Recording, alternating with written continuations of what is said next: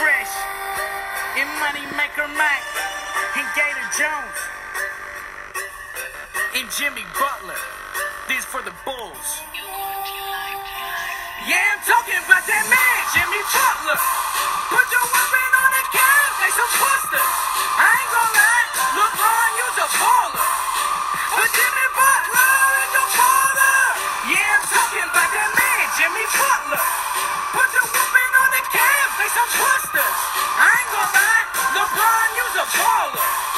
But Jimmy Butler is your father. And welcome back to Boyle Meets World. I am still Andrew Boyle. Today is July 20th, the infamous 24th, otherwise known as post-rapist Kobe birthday of the founder of Nail It Shut, Jackson Naylor Cook. Everyone give Jackson a birthday shout out if you're listening. Today I've got one heck of a story for y'all.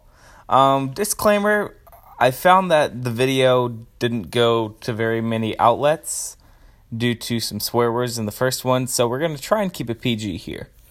Alright, without further ado, I'm just going to go ahead and tell you all right now that I am in no way, shape, or form funny. Just got to cover that base again. This particular story is one of my favorites. Even though I'm not funny, crazy stuff happens to me at an alarming rate, and so I've always got an interesting story to tell. Most people I know will back that up. Everything I'm about to tell you is 100% true, and I still have the messages and information to back it up. Let's go back just a few months to March 17th, otherwise known in the United States as St. Patrick's Day.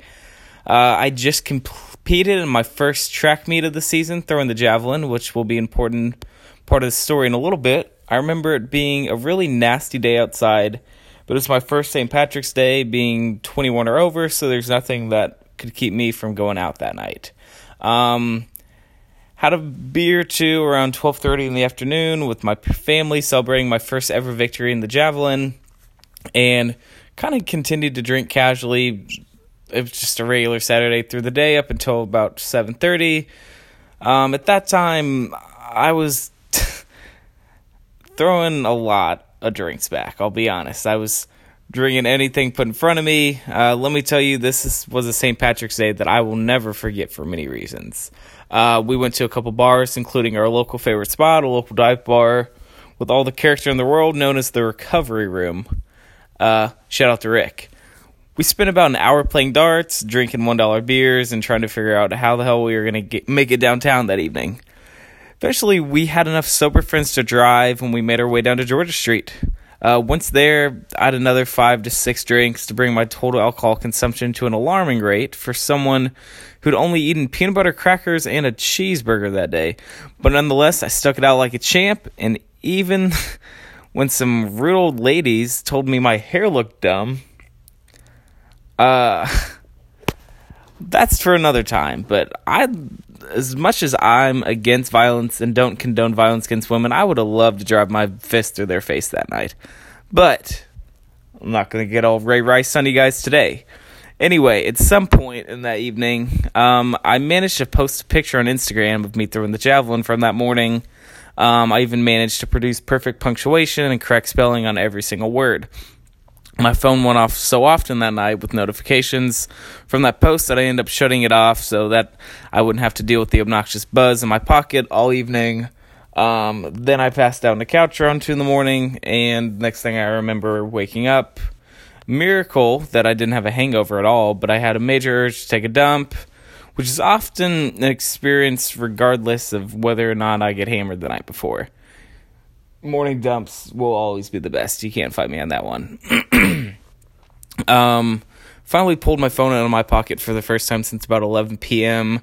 It's about 9:30 at that point. Started doing the toilet scroll through social media. Wound up with about 135 likes on that picture. But what really caught my attention that morning was a comment left on the image. It was from an account I didn't follow called Darty Co. And the message read as follows: "We need you wearing Darty Co. apparel!" I replied saying that yeah, it would be cool to wear their stuff and whatnot, not really expecting anything to come from that comment. Went through my day just like any other Sunday, neglecting to do homework and playing Xbox. Then at 11:26 p.m., I received a direct message from Darty Co. This time it said, we're reaching out to you because we love the vibes from your page. Okay. We would love to make you an official member of Darty Co. Pretty much, it would start by you wearing our products. We would give you discount codes to order. Creating your own discount code to receive free products as people use your codes. Cross-advertising would be ideal. We would love to get you involved with our brand immediately. So I'm blown away by this. As soon as I read it, I'm thinking, how could this be possible? I immediately hopped on their website for the first time and looked at their apparel. Wasn't bad stuff, wasn't awful. Definitely something I could see myself wearing, but I noticed that all the models, overwhelmingly female, but also some males, were always photographed at the beach, which I wasn't sure would work for me since I live in the middle of Indiana. But they had offered me a spot, and so I wasn't going to doubt myself. Closer look showed me that it was branded as SoCal lifestyle wear, and I thought maybe, just maybe, they'd bring me out to California for a photo shoot.